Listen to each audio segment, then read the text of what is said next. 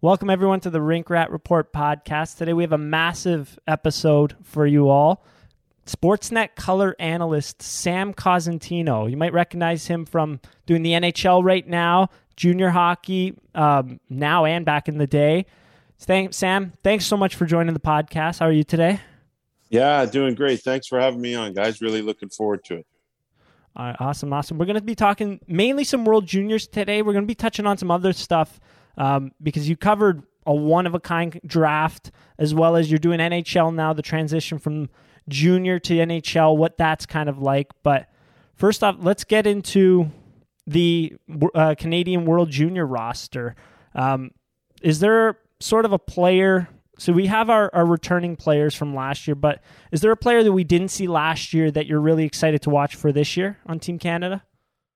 Well, I think one guy who's going to be a really interesting guy, and I don't know if he's going to make the team or not, but Miguel Tournier plays in Blainville-Boisbriand. He's just lit the league on fire this year, and he's gone through the draft. He's been to some camps, but one of those smaller right shot D who really moves well, but has such an offensive flair to his game that he's going to be a really interesting guy for me. He reminds me a little bit of Lucas Cormier, who I think people know is a Vegas pick, plays in Charlottetown, but when it comes to Tournier, he's a little bit more, I don't know, I guess he's a little bit more well-known, if you will, or a guy that, is seemingly, on the rise. So he'd be one guy that I'd be really, really interested in seeing as well. I would think that, if I'm just kind of going through my list a little bit, I don't know, maybe a guy like Luke Evangelista, I think is someone who's really kind of come out of nowhere, second round pick Nashville. I projected him to go in the first in his draft.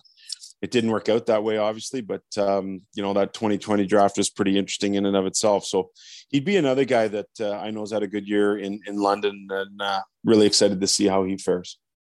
Yeah, that's a good one there, for sure. So there are a couple first round picks out of Michigan coming to the Team Canada this year. I see them almost as locks, and that being Kent Johnson, the Columbus Blue Jackets draft pick, as well as Owen Power. What can they sort of bring to the team, do you think, from your viewings of both of these players? Well, they're both really amazing players. I mean, Kent has such a flair for the offensive side of the game. He is really, really super dynamic. And so that's going to play perfectly into what Canada's looking to do in terms of playing fast, moving pucks quickly, the small area game. He's perfectly suited for that. And Owen Power, I'd be hard pressed to see him not being the top defenseman there. Maybe Gooley's in that spot because he's a returning guy and he's a big guy and he's been around. But man, Owen Power, he does everything well. For a big man, he skates so well. He's off to an unbelievable start at Michigan. And I do think that there are some concerns in terms of, they're playing in Michigan. They didn't really let them go last year because they would have missed so much time. That time is probably mitigated a little bit, but there are still certain rules you have to follow when you're crossing the border and so on and so forth. So we'll see, in terms of the vaccination and all that stuff, if it all kind of comes together. Typically these things are helped moved forward and facilitated by Hockey Canada. So I don't expect too many bumps in the road, but we do have to be mindful as to what happened last year. And again, I understood that there's, no vaccinations at that time, but still, we should still be mindful of it when players are coming across the border. Yeah, that's true. I mean, last year it was kind of crazy. He was invited to camp, and then to see a guy that was projected to go, at the time, I want to say top 3, and then just not be able to attend Canadian World Junior Camp just because of school and all of that. That was crazy, but glad to see. I think that the vaccinations will definitely help to mitigate that risk. But yeah, to not, if we don't get those two, that'd be that would just absolutely suck, for lack of a better word there. Yeah, two really good players, and they should be anchors in their respective spots for sure. Yeah. I wanted to talk about some of the guys who are currently in the NHL and one in the AHL. Do you think there's any chance that, as of right now, I know it's hard to say, it's still a little early, but specifically Jamie Drysdale or Cole Sillinger get loaned? Because I don't see how those guys get loaned out. I don't think either one of them. I think Jamie's really just become one of those. He's just become an NHL player. And Cole continues to make that case night in and night out. And they've talked about getting him back to Medicine Hat. And, he's got the 9 games. Well, okay, we're done with that. We'll get him back. But he's just playing too well. And, it's pretty interesting. He's playing on a line with Jacob Voracek and Igor Chinnikov, another first rounder that Columbus had a couple of years ago in the draft. So, it shows that he can play with really good players. It shows that Voracek's the leader on the line, but it also shows that he's in a very prominent position in Brad Larsen's lineup. So I don't think he's going anywhere either, and that could be somewhat problematic for Team Canada not getting those two. But I wouldn't expect either one of them. Yeah, exactly. I mean, I hope Ottawa enjoys Jake Sanderson, because they're really missing out on a tremendous player in Jamie Drysdale there. My opinion, what a whiff by them. But yeah, those are the two we had listed down, but in the doubtful kind of range, simply because they're both playing so well so far. But one big name that we had on this list that I don't know how much knowledge you would have of it, but Quinton Byfield, we saw him break his ankle earlier in the year. Do you think Canada gets him back in time, or will LA kind of want him to stay there? What do you think about that one? Well, I think they'd want him to play, especially with the time missed, and the timeline for returning the injury is going to be right around that time when camp starts. So for me, if you're going to take Quinton, obviously it'd be his third time around, and that experience is irreplaceable. And you'd have to be certain that he's ready to participate fully in camp. Mm-hmm. And I think that will likely be the case. The timeline is right in that border. Yeah. So, if he can participate fully in camp and get back up to game speed, then obviously he's going to be a big piece. But I don't see any reason why LA, they're going pretty good right now. So they could extend the time and really use Hockey Canada and that experience to get him back up to speed, and then have to make a decision on him, 2 to 3 weeks later, as opposed to the minute he comes back. So it'd be great for Canada. It'd be great for Q. I'd love to see him just be on that team and take a leadership role. And I think the timing is really, really close. Let's hope there's no setbacks. Yeah, that would be such a tremendous player to have. I mean, we saw him have his moments last year. A little bit unlucky, I felt at times. I don't think his overall production kind of matched the chances he was generating, but he's a fantastic player we got there. Was there anyone on for Team Canada that you feel is on the bubble that you think, deserves a little bit more respect from the just public or people, fans and such? Well, one guy that I just watched him play last week in Winnipeg is Carson Lambos, and everyone knows him because he's a guy that was a first round pick. Mm-hmm. But when I look at this guy, I think he is just fantastic. Now, he had a medical issue last year. He had a procedure done before the draft, which didn't allow him to participate in the under 18s. But watching him the other day, he was just running the show in Winnipeg. So they have the best team in the CHL. He's probably the best defenseman on their team, arguably their best player altogether. But I think he's a guy that probably, because he didn't play in the 18s and because of the medical procedure, people just don't know a lot about him. Mm-hmm. But if you go back to his 16-year-old year, he was really good. And I would have that expectation that he'd be a guy that's really going to make a lot of noise and open a lot of eyes when they get to camp. Do you think Carson, this is kind of jumping around topics, but do you think Carson Lambos is like a perfect example of a player who probably suffered from no CHL hockey or limited CHL action last year? Well, it was interesting because he did play in a couple of games. He went overseas and played and was playing okay over there. And then he got back and played a couple of games, but the medical procedure didn't allow him to go any further. So if you're looking, of course, playing no games, regardless of any circumstance, is difficult. But even if we were in a regular season format based on the injury that he had, I don't think he would have been able to play anyhow. So it's at that point, whether he's playing because they didn't play as much or playing because he was injured, it didn't really matter. He wasn't playing. So of course, you would consider that a detriment for Carson. But he's back. He's 100% healthy, and he's doing everything right now for Winnipeg. So that's a good sign. Very true. Very true. I wanted to get into the goaltending with Team Canada a little bit right now. So last year, to start it off, last year going into that camp, I felt Canada really lacked in the goaltending position. They were a globetrotter team everywhere else, but I felt like in the net they had, I think it was Brett Brochu, they had Taylor Gauthier, who ended up making the team. They had Devin Levi and Dylan Garron, the New York Rangers draft pick. None of them really the highest pedigree players, but we saw Devin Levi play very well. This year, I feel like you got the two best goalies in the WHL on that are going to be invited to camp for sure. What can you tell us about Canada's goaltending situation right now? Well, I love Garand. He's having an awesome year on a really good team in Kamloops.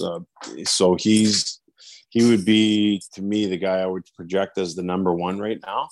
But having said that, Brochu, man, I think he set a London record for number of wins, consecutive wins.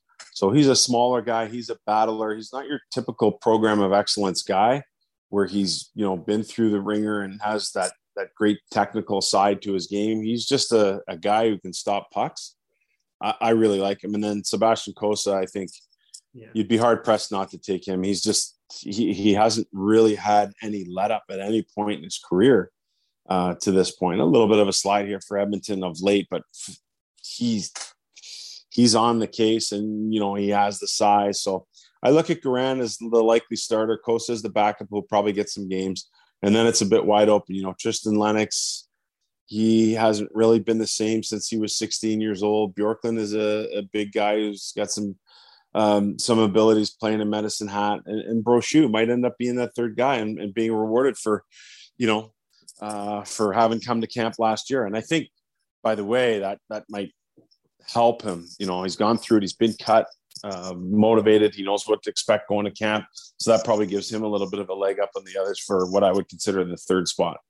Yeah, I thought he was going to make it over Taylor Gauthier last year. I was very surprised, but you mentioned Brochu is absolutely not one of those program of excellence guys. If I'm not correct, he played Junior C in his 16-year-old year, I believe. Yeah, he did. That's right. And just like an unknown path. Like for people that don't know, like nobody plays Junior C and then goes on to have a pro career, right? So that's very interesting, and it's cool that you brought him up and that you had so much praise for him to be the third goaltender there. Cossa being the second goalie, that's quite interesting. I've seen him more than Garant, but Sebastian Cossa, just the size and the speed on this guy, I find is just incredible. So pretty good. Buddy, you're a goalie. You should be able to assess the goalies, right? Exactly. Yeah. When I first saw Cossa, I was just amazed by that. But that's a fantastic duo they got there. And if one kind of slips up, you got the other one right there to take over the reins. So it's awesome to hear you have a good goaltending duo. I always like one of those, right? So moving on here with some other names that we got. You mentioned earlier the Winnipeg Ice and how they have a fantastic team there. So transitioning into the draft eligibles that could be, on the long list for Team Canada's camp, what can you tell us about Matthew Savoy from the Winnipeg Ice? Yeah, he does everything at pro pace, like his speed, his back check. He shoots the puck, with a pro-like release. Got an excellent one-timer. Doesn't shoot it enough, in my opinion. Passes the puck like he's a pro. So he gets around. He's an awesome point producer. If he's not tied for the league lead in scoring, he's surely not far behind. So I think he has a real good chance of getting invited to this camp. And I think he might be one of those guys that you look at as your 13th forward, and all of a sudden you're able to play him, more than that and vault him up the lineup a little bit. So big fan of his. We've been hearing about him for a long time. I think he's a top 10 NHL pick this year, and for good reason, because there's a lot of things that he can do well. The one knock against him, he's not the biggest guy, and I think that's the one knock. But for a tournament format like this, he's perfectly suited. Agreed. And so what do you think, moving on to a different draft eligible, but not immediately this year, we got Connor Bedard. We saw him at a very young age come in and absolutely light the U18s on fire. Do you think he's closer to a lock for Team Canada this year? Well, yeah, I would think so. Yeah, I would think so. what's going to be really interesting about this group, all told, is how many guys are going to be released and how many are not. And that's going to be a big determinant in some of those other guys that we looked at as being bubble guys or kind of sitting on the edge and so on and so forth. So that's a huge thing. And it's not a small list of guys. So, you're probably thinking that some of your AHL guys are going to go, but you mentioned Sillinger, you look at Seth Jarvis, like that list it's big. Yeah. So what's going to be left after that? So if it doesn't have an impact on the particular player making the team, it may have a very significant impact on where they're placed in the lineup, right? So again, there's so much to be determined there, and all those conversations are being had daily. But really, if you go down the list, think about all the guys. Whether it's Wisdom, you got Perfetti, you got McTavish, the two guys you mentioned in Drysdale, and Sillinger. You got Seth Jarvis. Like, that's a big list of guys that potentially will not be available to you. So all that has to kind of play itself out, and we'll get a better determination for sure. Yeah, we had 7 listed here, and then Zayd Wisdom, I saw he was injured. I'm not sure when he's coming back, but that'd be another fantastic power forward to have up in that group. So 8 guys in the AHL right now, and like, you got to think Jacob Perreault is having a very good season. Cole Perfetti's right on the bubble for Winnipeg there, so that's very true in terms of locks. Like, how can you lock someone in when you got all these guys that are, up in the big leagues right now? But yeah, that's just it. I know Wisdom, I think it was a shoulder issue. I remember talking to the Philly guys at the start of the year, and so it prohibited him from going to camp for sure. And I think it was a long-term thing, and I can't remember if it was going to include the time through the World Juniors, but he's definitely someone to keep an eye on for sure. Yeah, that'd be someone fantastic. I mean, older guy, but you'd still love him in the bottom half of your lineup, or even the top half, winning those puck battles and off the forecheck there. But there was one guy, I mean, let's just gush over him. Future first overall pick, Shane Wright. What can you tell us about him? Well, he's poised to do good things. He's poised to maybe even potentially play in the leadership role for this group. Again, depending on some of the players that we've talked about who might not be or will be available. So he does everything well. He does everything in a pro style. I mean, the way he carries and conducts himself away from the rink and in the media is very professional. The skating, no problem there. Shoots the puck a ton, can win draws, can be pushed over to the wing if you really need him to do that. So he has that versatility. But I don't know, Shane Wright, there's nothing in the game that he can't do. So I'd expect him to play a major role for this group. Is it surprising this year that like his goal total isn't that high, but he's got a ton of assists? Or yeah, I know there's a lot of concern about what's happened in terms of his points, but I spoke to Luca Caputi, the coach in Kingston, maybe 2-3 weeks ago, and he said, "Listen, come sit down and watch some tape with me, and let's just look at the details in his game, and you won't be worried at all about Shane Wright." So I trust Luca. He's one of the great young coaches in our game. I trust his commentary when he says that. And if I know Shane, if and when the time comes where he needs to turn it up a notch in that department, there's no doubt in my mind that he'll be able to do that basically on demand. For sure. Yeah. Just can do it all pretty much. I really like his shot. His shot was one thing in his 15-year-old year. 15 years old in the OHL, just ripping pucks on goaltenders there. A couple years older than him. But my last draft eligible I had here, Adam Fantilli. I know he's eligible next year. Do you think he's going to be in consideration? He's having a very good year in the USHL there. Yeah, he is. And I think you'd probably have to look at him. But I think maybe more so than anybody, his invitation to camp is going to be based on who's available and who's not. Yeah. So if we look at that, list is 8 or 9 guys that we talked about, and 6 of them are not available to come because they're with their respective AHL/NHL teams, then Fantilli probably has a chance. But if that list is down to 3-4 guys, then I think Fantilli's on the outside looking in. But he's extremely talented. I mean, go back to his under 16 days. Was obviously very talented. Chose to follow his brother along the path to go to Chicago and then eventually to Michigan. So can't blame the guy for wanting to do that, right? And but overall, he's skilled enough to play in this group. I think if the current group constructed as it is, where just about everybody shows up, then he's probably not going to get, an invite.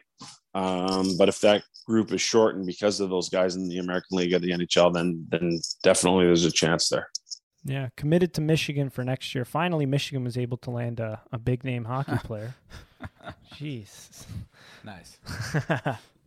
But in terms of Team Canada, Josh, Jason, do you guys have any other comments there, questions? The only question I would have, and it's probably too early to, compare the talent on this team to previous years, obviously, because we don't know who will be there. But like in an early look, what do you think about the group for this year? It seems like the goaltending will probably be as strong or stronger than it's been. And we've had good goalies, but in terms of like the raw talent of the top two goalies there, is that fair to say? Well, I like that. I really like Dylan a lot. I got to meet him a couple of years ago at the Prospects game. I'm a big fan of his. So, having gone through it last year and fighting for the net would have been challenging, but he'll be comfortable and he'll be ready to go. And, Kamloops is a really good team, and a big reason for that is his play so far. So, and Kosa, again, I got to know him a little bit through the Hockey Gives Blood program that I advocate for. And again, you can't really go wrong with him. And his size and his track record right now is really difficult to beat. So I agree. I do think the goaltending is going to be a strength for Canada. And regardless of who, that third guy is going to be, if it's Brochu, if it's Bjorklund, whatever the case might be, or someone else that's maybe had a year that they've scouted from the start of the year. But yeah, I do believe it to be a strong suit. Awesome. I got a question from Jeffrey Long, and he was asking which unsuspecting country could surprise this year. Do you have any?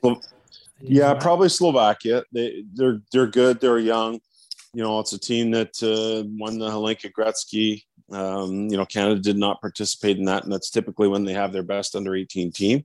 But I think that they may be poised for an upset or two based on the young talent they have. A couple of guys, 2, maybe as many as 4, go in the first round of this year's draft. So a big year for the Slovaks for sure. And having tournament experience with some of the guys that'll be on their team will definitely be helpful. So that would be a team that I would keep an eye on. Wow, that's interesting. Yeah, I know Martin Kromiak from Kingston. He's an 02 born, so he'll be a big part of that team. That's an interesting pick. Wow, it's a very good one too. I had one other country kind of question for the World Juniors. This comes from my buddy Dave. He's a big Sens fan. He was asking about Jake Sanderson.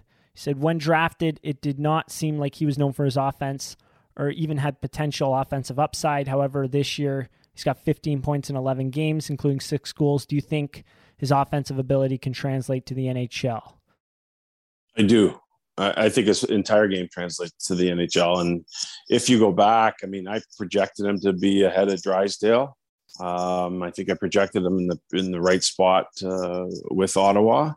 They got a lot of young defensemen, so there was really no rush for him to sign and give him an opportunity to experience what the college life is all about. But you're seeing Jacob Bernard Docker and Lassie Thompson start to make their way into the lineup for that depleted Ottawa team, partially due to the COVID protocols, but also, good opportunity for those guys to get into some games. So I think Jake, if and when he signs, is a guy who I think transitions right to the NHL and probably doesn't look back. I feel that strongly about his game. And it really started in the second half of his last year with the U.S. Under-18 program, where he really made his mark at the start of the year as a stay-at-home stalwart guy who would break pucks out and give you some power play time, but didn't really wow you with his offensive skills, probably more because he had took it upon himself to play the D side, because that's what his team required at the time.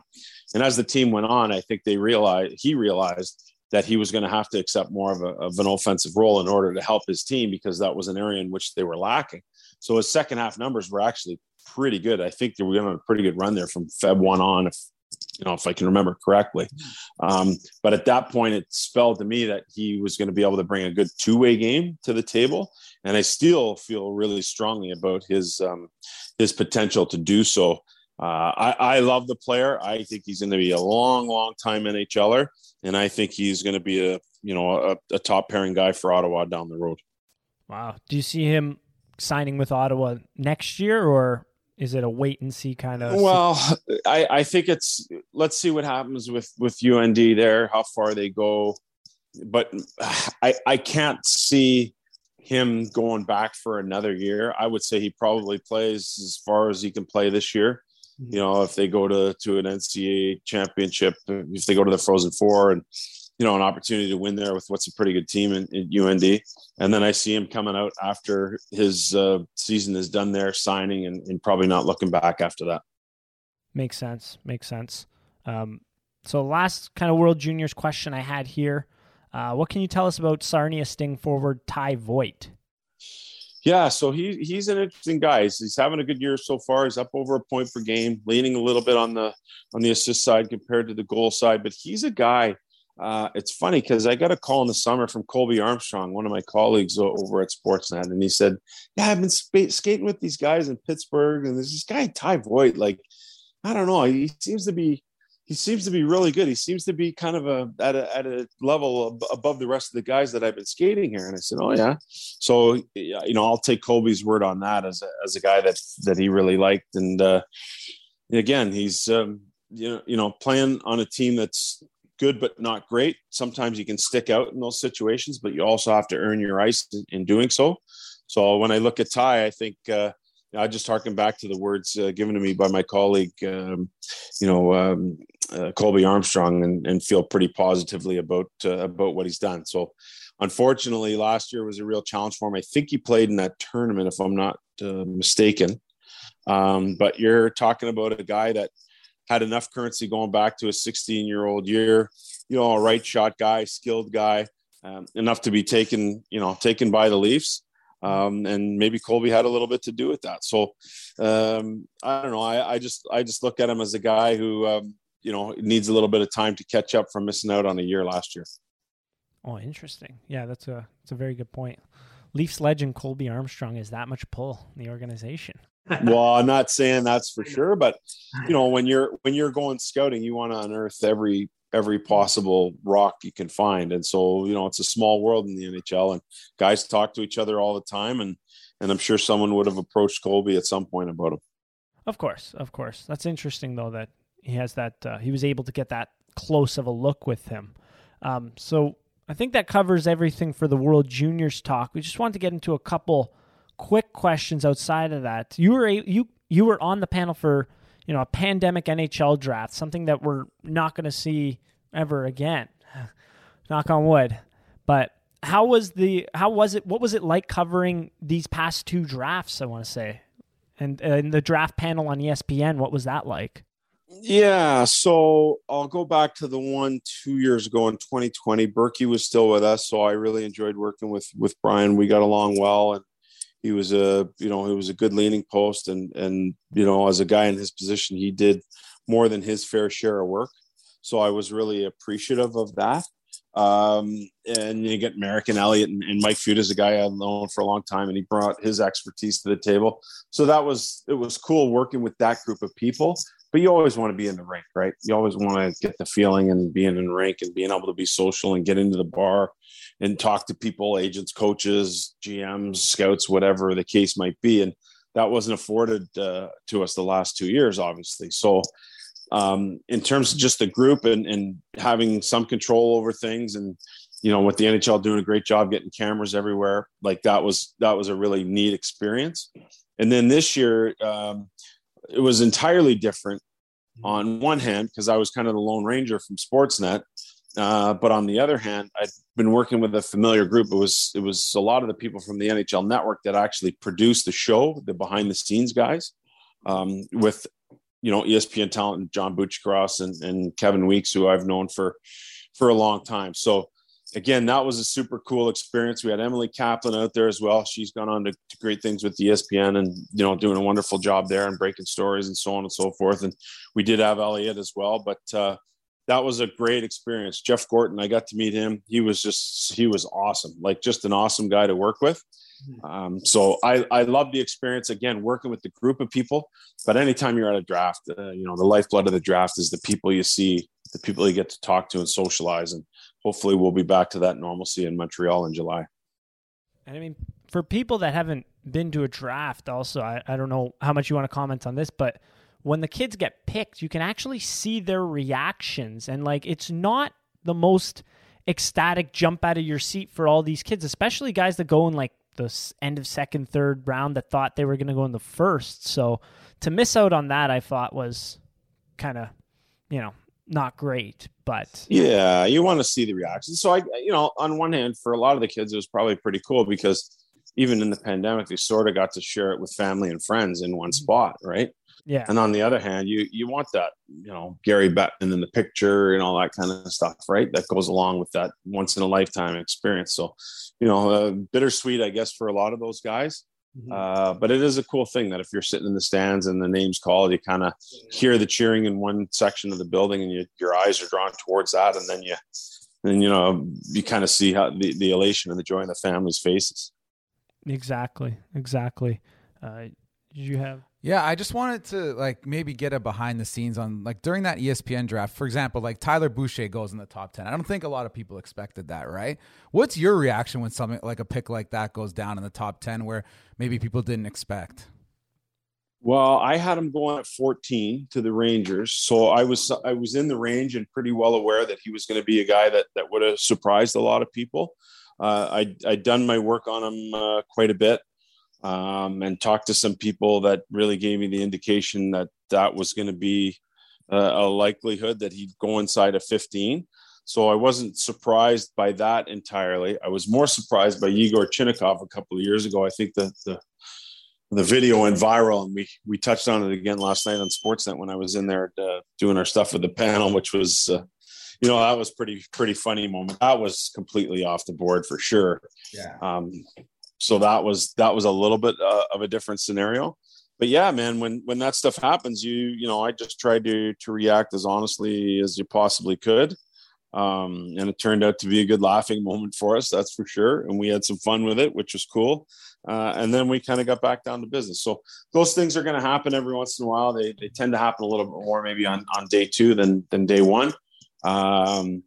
But I try and study for 50 guys for 32 spots. Mm-hmm. That's kind of my goal. And then I have a lot of knowledge of what I project to be the second and third rounders based on me working with NHL Network typically on day two. So you're doing your due diligence on a number of guys, but you really hone down on that top 50 that you expect to go in the first round. And Chinnikov was not in that group. And luckily Boucher was for me. Yeah, that's true. I do want to bring up a quick draft memory. It was the 2016 draft year. Everyone had Jesse Puljujarvi going number 3, except for you, and you were getting some backlash about that. Like, what do you mean Pierre-Luc Dubois at this spot? And you said, no, watch. And then we were at the draft, and just the silence of the entire crowd was pretty funny. But the first thing I thought of was Sam Cos had that prediction right there. That was hilarious, though. You remember that one? I sure do. And I remember taking a lot of heat. I mean, I'm not a big online guy, but I know there was a lot out there in some forums about this guy's crazy and doesn't know what he's talking about. And that's fine. Like I don't really pay attention to that stuff anyways. I mean, I know the work that I do. I know the connections that I have. I trust my own eyes are pretty good, and they've been trained a lot over the last 7-8 years to kind of get it right. So that particular incident, I'll tell you the backstory behind it, is we were in Buffalo at the Combine. I was working with John Shannon on that draft. And John, Darren Millard, and I were in a meeting with Jarmo Kekalainen. And it was kind of an informal thing where we just stumbled upon him walking down to one of the dressing rooms that were set up for interviews. And I guess NHL Network had been interviewing him, and he was walking out, and we were going down to say hello, more John than myself. I didn't know Jarmo at the time. And we just got to talking, and I never got the sense that he was in love with Puljujarvi. And he didn't come out and say it. But just kind of the line of questioning and taking a step back and reading between the lines and all that sort of stuff just led me to believe that wasn't the direction he wanted to go. And everyone thought, well, he's Finnish, so the Finnish GM is going to take him. But by the same token, the Finnish GM probably has the best due diligence done on that player. And obviously there was something there that he didn't like. And Pierre-Luc Dubois was the guy that I thought was going to be next in line anyway. So I just kind of flip-flopped him. And as it turns out, both are pretty good players. I mean, it's taken Puljujarvi a little bit longer. Pierre-Luc Dubois, I think, starting to come into his own in Winnipeg now. But I think both are really good players. And to be honest with you, you'd probably want to have either one of them in your lineup. Exactly. So it's not just scouting; it's investigative journalism there for your position. Yeah, that was kind of a lucky one, to be honest with you. I just kind of went with my gut instinct on that one based on the conversation that we'd had. Awesome. I did have one other part here. So you're doing NHL games now. What's it like working with? You were working recently with Harnarayan Singh. I hope I got that one correctly. I think I was pretty close on that one. What's it like doing NHL games, and what's it like working with Harnarayan Singh? Well, it was kind of cool for me because I hadn't done an NHL game in 17 years and 8 months. So it was a long time coming. And my only other one was in Montreal back in March 1st, 2004. It was a 3-2 win on a Jason Ward goal against Martin Brodeur at that time. And I hadn't worked one since. So this was kind of special. It was Hockey Night in Canada. I mean, everyone knows the institution that is. So really cool to get that opportunity. It was funny because I'd known who Harnarayan was, obviously, but I'd never had the opportunity to meet him. So he rolled into town. We went out for dinner that night with a couple of our other colleagues in Winnipeg, just so basically we could get to know each other. And it was an unbelievable experience. He told me some stuff about his foray into broadcasting and how difficult it's been for him. I think most of that's outlined in his book. But he's an amazing story. Awesome guy, has young kids like me, so we had that in common. And he just loves the game, and he does a really good job. So it was really cool to do the game with him. We had a real good laugh afterwards because there was a bit of a blooper in there. But I can't wait for the next time to work with him, to be honest with you. We had a good time. We seemed to gel. I mean, I jumped on him a couple of times by accident and speaking maybe out of turn or when I shouldn't have, based on where the play was and that sort of thing. And I almost got him on the overtime goal, and I apologized to him for it afterwards. But yeah, he's an awesome guy, man. I really enjoyed working with him, and I think we both feel the same way about each other, that we hope the opportunity comes up again. Yeah, hopefully. That's awesome, though. But so how much is it, like, you do the color analyst and the play-by-play, how much is it like chemistry between the two to get a good product out there? Oh yeah, it takes a while. Like, you have to, a lot of my other partners, RJ Broadhead, I worked with him for 9 years, and Pete Lubardius before that for 6 years. And there's been a lot of other guys along the way, John Abbott and Dan Dunleavy, who's now in Buffalo. We worked together for a significant amount of time doing games in Brampton and Toronto. And so it takes a while, but the more you do outside of the game and away from the rink, the better you are. So we went to the morning skates together. We had dinner together. We walked to the rink together a couple of different times, and that stuff just sparks conversation. So you get to know, what the guy's like, how he talks in terms of, hey, he's making this phrase and he's pausing then. That would be a point in the game where I could jump in, and I'm sure he's doing the same. So yeah, it takes a little while, but I thought, to be honest with you, things went fairly smooth considering we'd only met each other the night before. So really proud moment for me. Awesome to work with Singer, and I hope we get to do it again. Yeah, that's awesome. You don't quite realize that from like a fan's perspective, like, oh, these two have to be in sync. You're like you're on your own team. You got your pregame warm-ups and the walkthroughs and all that. It's kind of funny to think about it that way, but. Yeah, well, I mean, you're still a team, and what you throw out there is that's what's out there. So, you got to be mindful of that. You never want to step on anyone's toes. And it had been a while since I'd been in a booth on a regular basis. So, you got to think about, hey, in the neutral zone, you can probably pipe in. On an icing, you can probably pipe in, but shut the hell up when it becomes overtime. And I learned that lesson again pretty quickly. It was reminded of that very quickly.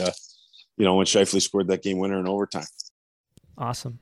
Yeah, well, we were actually watching that game. We watched the Leafs game and then kind of flipping back and forth and saw the overtime too. And Joe and I actually didn't originally realize you were doing color for the game. We're like, wow, that's Sam. And we thought you did a really good job. So I know you're saying maybe there was a mix up, but hopefully we'll get to hear more of you as well on NHL games, because we thought you two made a really good pair actually on Saturday night. Yeah, thanks a lot, guys. It was a lot of fun. So again, the opportunity arises, I would really look forward to working with Harnarayan. But my next game will be with John Bartlett. He's a guy I've known back from his days, calling games in Barrie. So that will be a good time too. Looking forward to that one as well. Awesome. I did have one last question here from one of our listeners, Stu Mills. He was asking why we haven't seen Alexis Lafreniere have the same dominance in the NHL as he did in the World Juniors, and if you expect a similar trend for a guy like Connor Bedard. Well, Bedard, he hasn't had quite the same time either, and things are a lot different than, being stuck in a bubble basically on home ice last year and playing just 12 games and then leaving for the under 18. So he's finding that the WHL is more difficult than maybe he would have anticipated. And I think, for Lafreniere, anytime you're the number one pick, you're going to get that hype, but then you're always going to be compared to other first overall picks. And that can be challenging when you think about a Matthews or a McDavid, and there's some recency there. And so those are the guys that are often being compared to your first overall pick. But, there's no question that he's extremely talented. I think he's just starting to kind of find his way and to get moving here. And, the one thing that we can talk about is nobody really knows for sure the kind of impact that COVID or the pandemic has had on people. And not to say that he had the virus, but from a mental health perspective and, all the hype and the draft that he had to go through, which was virtual and that sort of thing, like no one knows what kind of impact that takes on the long haul in terms of your mental health. So I think he's a guy who's really just getting back up to speed, just starting to scratch the surface for what he can be, on a Rangers team that's doing some pretty good things. So I still expect a lot more from Lafreniere. Sometimes because he's the first overall pick, we want it to happen sooner than time allows it to. But sometimes you just have to let these things, take their course and then look at it at the end of the year and see how far he's progressed and think about, how good he's going to be moving forward. Yeah, that's true. It was your colleague, I don't know why I'm drawing a blank, Jeff Merrick, who has actually brought it up recently on one of the 32 Thoughts podcasts. And he said, think about it. You're a single player, you're a young guy in the NHL. You go to the rink, you go back to your apartment, and that's kind of it. You're not allowed to mingle with anyone. You're not allowed to go out in the city. And I mean, imagine that for Lafreniere. That's just difficult. I think it was difficult for everyone just working regular jobs. Imagine playing for the Rangers, being the number one pick, all that expectations. But it's a very good, very, very good point. And yeah, just be patient. I mean, what's he, 20 years old? Yeah, he's still young. And he's probably not going to be a McDavid or a Matthews. And so those comparisons would definitely be unfair for him. But I do think he's a guy that, that's going to have some impact for sure down the road. It just needs some time. Of course. All right. I had all my questions through there. Did you guys have any closing remarks here? I just had one. Maybe this is a selfish question from me. I just want to know, is there any maybe funny story or a cool anecdote you can add? You've been covering the NHL draft for a long time, and we're so interested in the behind the scenes stuff. Is there any funny story you can maybe add here at the end? I know I'm putting you on the spot here, but anything that pops into your mind in terms of just something maybe behind the scenes or something you heard or saw, or anything going on with the NHL draft that people would like to hear? You know what though? It's kind of, I put the game face on around that time. Yeah. And so there's not a lot of shenanigans and not a lot of stuff that, that really goes on behind the scenes that would make for any funny or interesting stories, unfortunately, because you're just so locked in on the job. So I will say this, there's one really, really cool story that maybe not so much of a funny story, but I think it speaks to what Berkey's all about. We worked together in the 2018 draft in Dallas, and that was his first one. And, he'd been brought on board by Sportsnet, and I thought, oh, this is going to be the end of me. They have this big, powerful executive who's done everything in the game, and he's probably just going to come and take my spot because he has a name and he's super opinionated and all of those things. And I remember we got to Dallas, and we'd spoken a couple of times before, but we got to Dallas, and he said, "Hey, Sammy, why don't you come downstairs and let's have lunch or coffee or or a drink or whatever, and see what's going on." And so I said, "Yeah, that'd be great, Berkey." So we met downstairs, and basically what he said to me was, "Hey, listen, man, I know your reputation. I've talked to some people around the game. I'm not here to take your job. I'm here to work with you so that we can put the best show on possible." And that really put my mind at ease, right? I knew I was good at the job. But to hear it from a guy who'd spoken to some people in the industry was flattering, number one. But number two, and more importantly, he made sure right away that I was comfortable and didn't feel threatened by his presence on the show. So I have a great appreciation for that because he went out of his way to do that. And I guess that's kind of a cool story. Maybe not so much a funny one, but a professional one for sure. No, I like that. That's probably better than a funny story. That's awesome to hear. Yeah, that's a really good one. I mean, you always see Brian Burke, no tie, kind of grumpy looking guy, but to hear that story, that sort of side from him is some awesome insight that I think everyone will appreciate. But Sam, thank you so much for coming on and doing this. You answered everything amazingly. Good luck calling your next game. Which one is? And sorry, I'm getting mixed up here. But you have a column every week on Sportsnet.com. You want to plug that? Yeah, we do. It's just a prospect notebook. First Wednesday of every month, we put out our draft rankings, and my next NHL game will be in Columbus Wednesday against the Winnipeg Jets. So a team that I'm already somewhat familiar with, and getting an opportunity to work in another national game, going to be a lot of fun. So looking forward to that opportunity again. All right, awesome. Thanks again, Sam, and take care. And good luck with the rest of the season. Hope to talk to you again soon. Pez, Josh, Jason, thanks for having me, guys. Really appreciate it.